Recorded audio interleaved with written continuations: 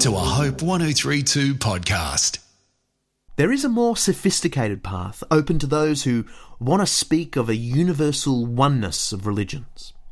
Aware of the intractable contradictions between the faiths, some theologians have begun to argue that while there are few explicit ideas common to the world religions, there is an implicit big idea made apparent by all of them.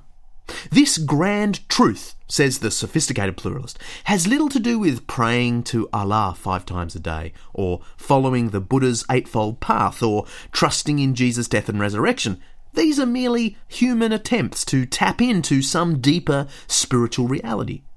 Individual religions do not describe this reality. They merely express a longing to experience it.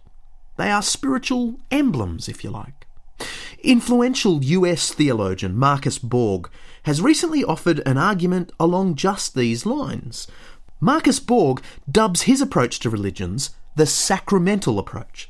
By this he means that the importance of religions lies not in their particular claims to truth, their doctrines, but in their capacity to connect believers with the sacredness that lies behind these claims.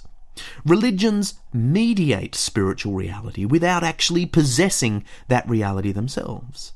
Borg uses the analogy of communion, or the Lord's Supper, which is why he calls his view sacramental. The bread and wine, he says, convey a sense of Jesus' death and ongoing presence without actually containing those things.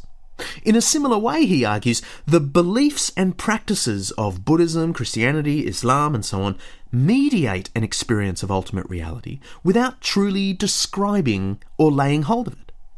Sophisticated pluralism offers what so many want, a way of thinking about the world religions as equally valid. But this form of pluralism delivers far less than it promises. To begin with, pluralists like Marcus Borg never explain how they know that no religion actually describes the reality they mediate. Does the pluralist have access to something no one else does? Some true knowledge of this ineffable reality? If not, how can they say that no religion contains truth in an absolute sense?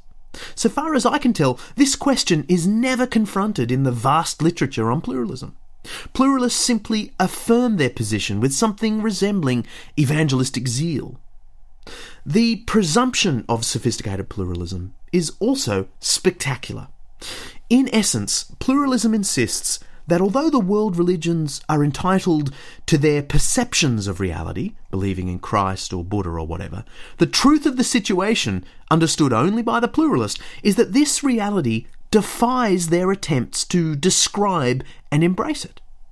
Pluralism, in other words, claims to have discovered a bigger truth that none of the individual religions has observed before.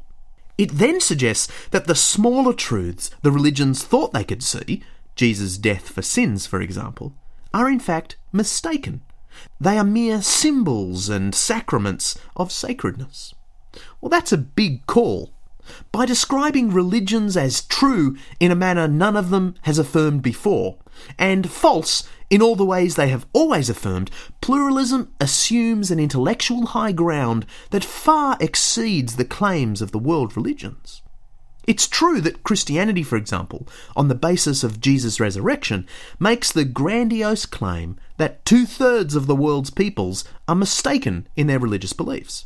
But this can't be any less acceptable than the tiny minority of Western pluralists arguing without any attempt to substantiate the position that the entire religious majority of the world is in possession of mere sacraments of a reality they don't themselves understand.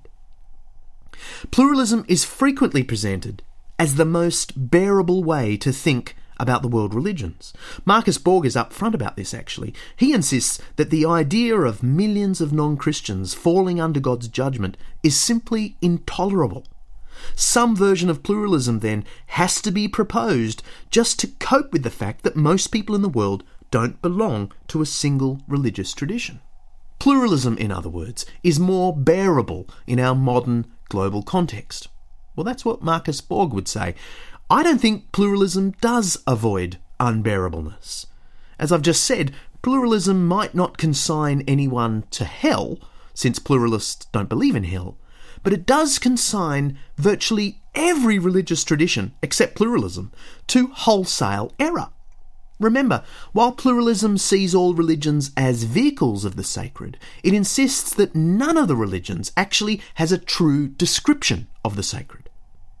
Even if pluralism were a more bearable way to think about religious truth, since when has bearableness been a compelling basis for determining whether or not something is true? Plenty of unbearable things also happen to be true. The fact that more than 90% of the world's wealth is in the hands of less than 10% of the world's people is for me an unbearable thought. But that has no bearing on whether the statistic is true, which it sadly is. Bearableness might provide a motivation for adopting a viewpoint like pluralism, but it doesn't provide a justification for doing so. Another motivation for embracing some form of pluralism is the fear of intolerance. History is littered with examples of violent intolerance on the part of those who believed their religion was the only truth. Pluralists then say it's better to drop all that talk of absolute truth and view each other's religions as vehicles of the sacred without actually being true descriptions of the sacred. Now, I suspect that many devoutly religious people, whether Buddhist or Muslim or whatever, would find this more patronising than tolerant. Leaving that aside, though, surely the solution to intolerance is not to jettison the idea of spiritual truth, but to work toward true tolerance. True tolerance doesn't involve accepting every viewpoint as true and valid. It involves treating with love and humility someone whose opinions you believe to be untrue and invalid. A tolerant Buddhist, for example, is not one who accepts as true and valid the Hindu idea of the eternal soul. That would require a denial of the Buddha's doctrine of no soul. The tolerant Buddhist is one who, while rejecting this particular Hindu belief, nonetheless treats Hindus with kindness and respect. In the same way, being a tolerant Christian doesn't involve accepting contrary beliefs as valid, as vehicles of the sacred. It involves treating with love those whose views we regard to be untrue and invalid. True tolerance is the ability to treat with grace those with whom you disagree. And this is a deeply Christian quality, especially since the Lord proclaimed in our gospel is the epitome of humility, love, and gentleness. Pluralism promises much, but it delivers very little. The mission equation of Psalm 96, in fact, of the whole Bible, remains solid and compelling for those who live under God's word. There is one Lord to whom all people belong and owe their allegiance.